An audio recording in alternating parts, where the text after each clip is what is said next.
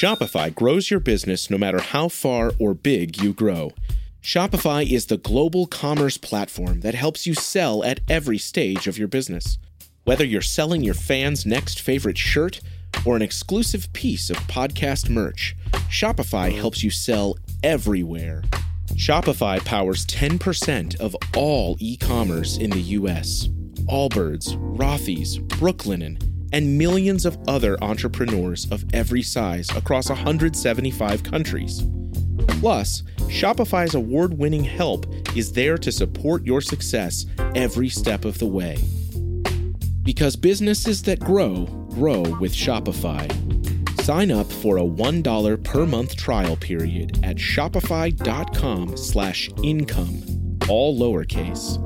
Go to shopify.com/income now to grow your business, no matter what stage you're in.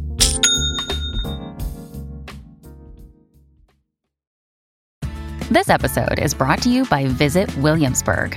In Williamsburg, Virginia, there's never too much of a good thing. Whether you're a foodie, a golfer, a history buff, a shopaholic, an outdoor enthusiast, or a thrill seeker, you'll find what you came for here and more. So ask yourself, what is it you want? Discover Williamsburg and plan your trip at visitwilliamsburg.com. You are listening to the Next Best Picture podcast, and this is Dan Baer's interview with the writer and director for the film Close, Luc Gaston. Est-ce que je peux poser une question? Est-ce que vous êtes ensemble? Mais pourquoi tu dis ça? Parce que c'est des temps de couple? Enfin, je sais pas. Bah, on s'est rapprochés parce qu'on est sûr et certain.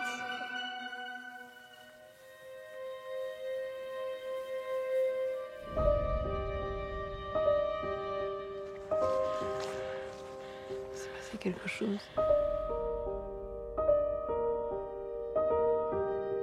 Dis-moi.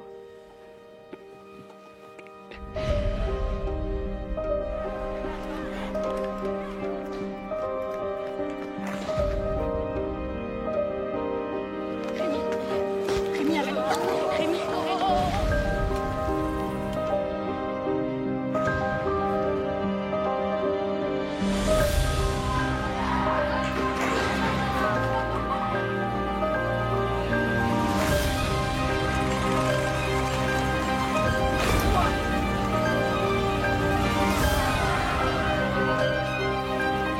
Welcome, everyone, to the Next Best Picture podcast, where we are talking with Lucas Dont, the director and writer of the new film Close. Lucas, how are you and where are you these days?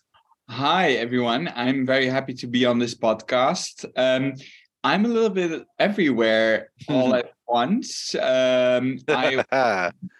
Everything also. We were in Iceland, and now I'm in New York presenting our film, doing some screenings, and then we're going to Toronto afterwards.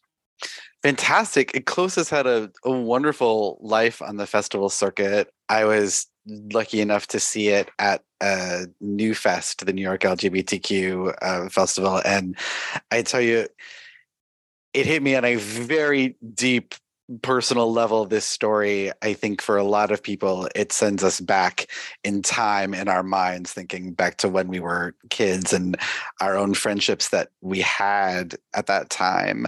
So I have to ask, when you were the age of these young boys in the film, did you feel this kind of pressure that they feel societally about some of your friendships? Yes, most definitely. I think I started at this same age as the characters. I started to fear intimacy. I started to take more distance from my male friends because I understood that in this society, that language of tenderness and of emotional connection so often is one that we don't link to masculinity. And so, yes, I was someone who pushed away and who was pushed away. And I think that many people will recognize themselves in that as human beings going through friendships in life. I think so often we feel heartbreak connected to friendship. It's a lot of the times a feeling expressed when we talk about romantic relationships. It's not always expressed when we talk about friendships. but yeah, I think we live in this society where young men growing up understand that there's certain things valued, like independence, being more distant with the emotions, being competitive, and that we don't always value their or listen to their deep desire for emotional connection. And we end up actually creating this epidemic of loneliness because of it. And I really wanted to speak about that. First of all, I wanted to show a friendship that I think we so rarely see on screen. One that is intimate, sensual, feels like a love story, because that is what that friendship at that age feels like, a love story. But then also show what happens when all these pressures and societal expectations arrive. And I mean, I guess when brutality enters the frame. Yeah, it's interesting you mentioned brutality. In one of the sort of markers of childhood and growing up in the film is the lead, Leo, joining a hockey team, which is a pretty brutal sport, constantly getting slammed into the boards and falling down on the ice. I thought that was a very interesting choice because the uniform is so much like armor, and you're a part of this team, but in this much gear and in this helmet that you have to wear, it also feels isolating. Was that a very purposeful choice in choosing that as the sport that he would go into, that he would be attracted to? Yes, I think the costume came first. I think when we thought of that ice hockey costume, that is really one where you disappear in, it's this suit that with this mask, and there's this rail even in front of the face. We really saw the possibility through a visual to express someone who wants to disappear in a group, someone who wants to put on that armor like those other boys. This was something that really intrigued me, like as an image, that very fragile childhood face in that mask of the ice hockey costume. Mm-hmm. But also, I think in a film in which one of the themes is also a feeling of guilt and grief, we felt like the idea of having a character with an armor on, through which nothing can enter and nothing can exit anymore, and this person all of a sudden has to keep everything inside of that costume and can't express it anymore. I feel like it was a beautiful cinematic representation of that feeling. And I think then also, of course, next to that, the sport that comes with it, the movement, the choreography, but also very much linked to that brutality, the ice, the sounds of the ice, the ice ring. It's all very much in contrast with, for example, the flowers of this film, like the nature, the beauty of color, the fragility. And I think that when we started to write, it became clear to us that the dramaturgy of this film would be a part, on the one hand, of fragility and one of brutality, and that the brutality would slowly come in and corrupt the fragile language of the beginning. Yeah, that fragility and brutality, it felt in a lot of ways, you titled this film, at least in English, Close, but the story of it in many ways is about, Leo pushing away his best friend. And it did feel like the film, the style of it, however you went about filming it, it manages to do this as well. It sort of like pulls the audience in close while at the same time pushing them away. And I'm curious, how did you be able to find that balance as a director where you have this brutality and this sort of push against the audience without alienating them completely? I think it's about finding a sort of, I would say finding a choreography of movement, not only between the characters, but also movement between us and the characters as an audience member. trying to be able to convey emotions, so often very linked to implosions, because I think this is very much a film about things that happen on the inside, the bruises on the inside rather than on the outside. So on the one hand, you want to be close to expression and faces because they are the way to exteriorize that idea of implosion. But on the other hand, you want to find the right distance when it comes to emotion. And speaking of these very big emotions linked to life, like there's life and death. So it's like the big themes of life, but how do you speak of them in a way that feels engaging, but at the same time restrained, and feels like the right balance between feeling and looking. And so I think when we write, we try to balance those things. We try to find a melody and try to play with the volumes. I feel like in the second half of this film, cutting from very emotional scenes to this desire of the character to continue in this very physical arena and to go and to try to continue represents very much what we all do in life. Like sometimes we feel a wound, but we continue. Like we try to go through life and so often bury that wound inside of us, but then it will always resurface somehow. And I felt like that was finding that expression, which is also so very much about stagnation and movement and the contrast between them, was for me a representation of grief. Yeah, I even now, like thinking back on the film, and it's been a little while since I've seen it, there is that, like you were saying, there is this constant grief that is sort of is underneath everything in that second half. And Eden Dambray, the face, how he is able to, that, like you were saying, let everything that is inside out in very controlled amounts is kind of incredible. Can you talk about how you found him, because this is his film debut, and how you went about directing him and the rest of the children to get these such emotionally rich performances out of such young performers? Another day is here, and you're ready for it. What to wear? Check. Breakfast, lunch, and dinner? Check. Planning for what's next and how to save for it? That's where Bank of America can help. For your financial to-dos, Bank of America has experts ready to help get you closer to your goals. Get started at one of our local financial centers or 24/7 in our mobile banking app.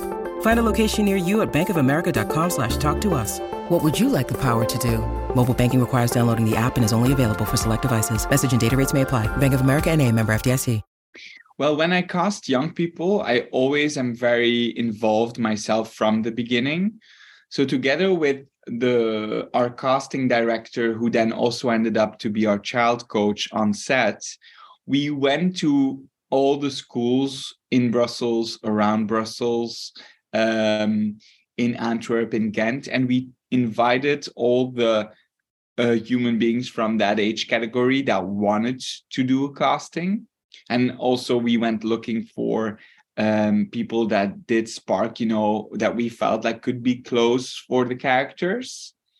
That ended us with like 580 boys that we saw over the course of a summer. Wow. Yeah. Yes. I could have made a lot of films because there was a lot of talent and a lot of good energy.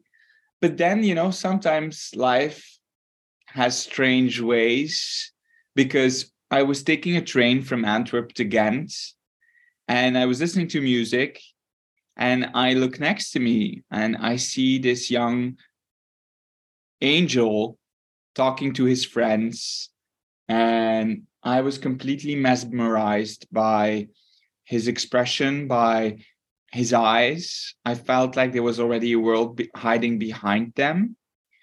And I thought, I'm going to regret if I don't ask this boy to do a casting. So I ended up speaking to him and asking if he was interested in cinema. His mother read the script and decided he could come to our castings. And from the very first moment that he arrived, he surprised us constantly. And what was especially so interesting about him is that he came in one of the groups that Gustav came in by coincidence, and they had this immediate... Gustav from Girl. No, Gustav. Oh, Gustav from this movie.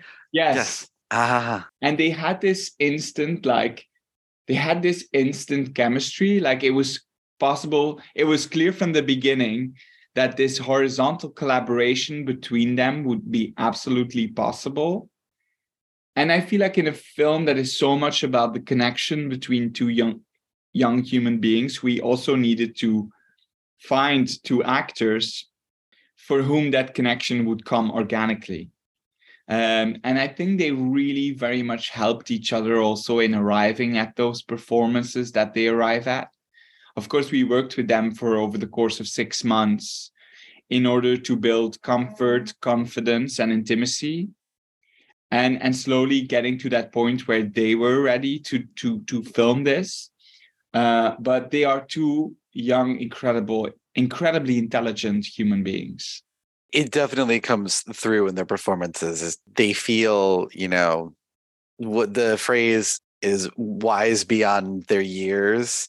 That's very much of what these performances feel like. And to have gotten such depth out of them. Did you spend time talking with them about this relationship and if they had ever felt that way in their own life, or was this just like look at the script and talk about what is in the script with these characters? How did they come at this with you?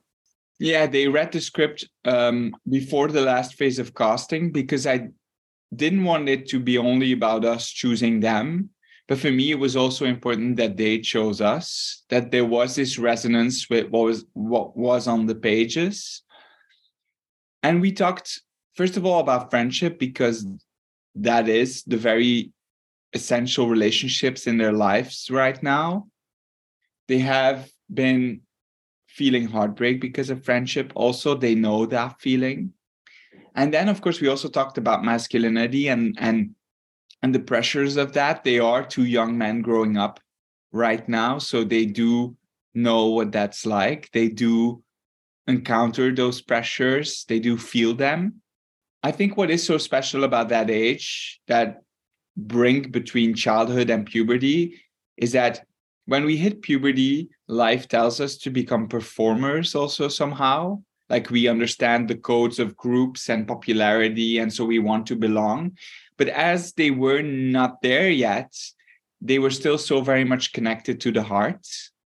And like, everything came really also from there was this sort of openness and authenticness to the way that they reflected on what was on the page that was incredibly beautiful and inspiring.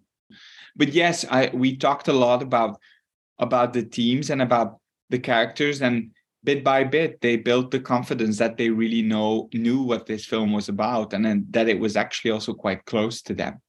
It's really beautiful to hear. Time is almost up, but I wanted to ask before we go, I think there is a sense amongst a lot of people that today's children and teens have so many more options open to them in terms of how to express themselves than maybe we did when we were children, and they're freer to express themselves and in a society that is more accepting. But we still hear countless stories of school bullying, of young people like Remy committing suicide.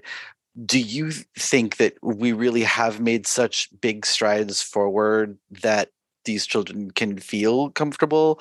Or do you think we're kind of kidding ourselves and children can be naturally cruel, especially in puberty, and we still have to prepare kids for how to deal with that? Well, I think we have this also through social media and through having this window on the world. I feel like there's the possibility of diversity and the possibility of identity that is presented to young people from very early on, which is something incredibly hopeful and rich. And I sense that around me when I talk to young people and when I see young people. Then on the other hand, I'm also confronted with a world where I mean, first of all, there is so much brutality, already that, but also where there is anti-LGBT propaganda, where you feel like, when I look at the States, in some schools, teachers have to be informed about parents have to be informed about the sexualities of some of the kids. When I look at schools in Brussels and a survey that they did recently on how safe people feel with another sexuality, and those numbers are really not good. I think we still live in a world where we fear femininity, or or there is so much homophobia. And so, I mean, I think it's also about keeping and being aware about that. Yes, being hopeful and optimistic for this young generation, but also realizing that there is that violence and brutality that keeps being there. And it's about talking about that. It's about carrying that weight together, I think. That's a really great way to put it. And a great note to end this on. Lucas, thank you so much for joining us. Thank you for sharing this film with us, and best of luck to you on your next project. Thank you so much. Thank you. Thank everyone on the other team that I can't see on camera right now. It's fantastic talking with you. They're hiding. They're hiding. Yes, they are. Thank you, everybody. Have a good one. Thank you. Hey everyone, thank you so much for listening to Dan Baer's interview with the writer and director for the film Close, Luc Aston, here on the Next Best Picture podcast. Close is now playing in theaters from A24 and is up for your consideration for this year's Academy Awards for Best International Feature Film. You have been listening to the Next Best Picture podcast. We are proud to be part of the Evergreen Podcast Network, and you can subscribe to us anywhere where you subscribe to podcasts. Be sure to leave us a review on Apple Podcasts and let us know what you think of the show. We really appreciate your feedback and your support, which you can also lend on over at Patreon. For $1 minimum a month, you'll get some exclusive podcast content from us. Thank you so much for listening, as always, and we will see you all next time.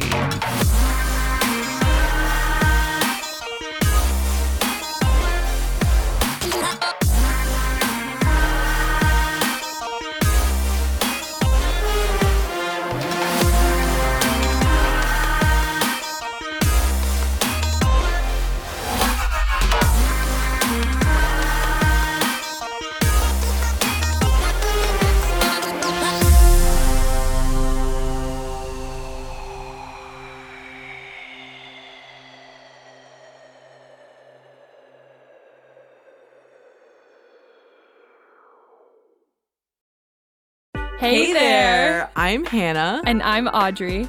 We are a sister filmmaking duo and co-hosts of Sleepover Cinema, our show where we analyze the films that created the collective unconscious of the girls, gays, and theys of the late 90s and early 2000s. Princess Diaries, The Cheetah Girls, Aquamarine, Cinderella, the one starring Brandy. We haven't stopped thinking about these movies since we first saw them, and we want you to rewatch them and review them with us. Are these movies as bad as critics would have us believe? Do we even care if they are? We are always unpacking that very question on Sleepover Cinema. Check out Sleepover Cinema wherever you get your podcasts or at evergreenpodcasts.com. See you soon.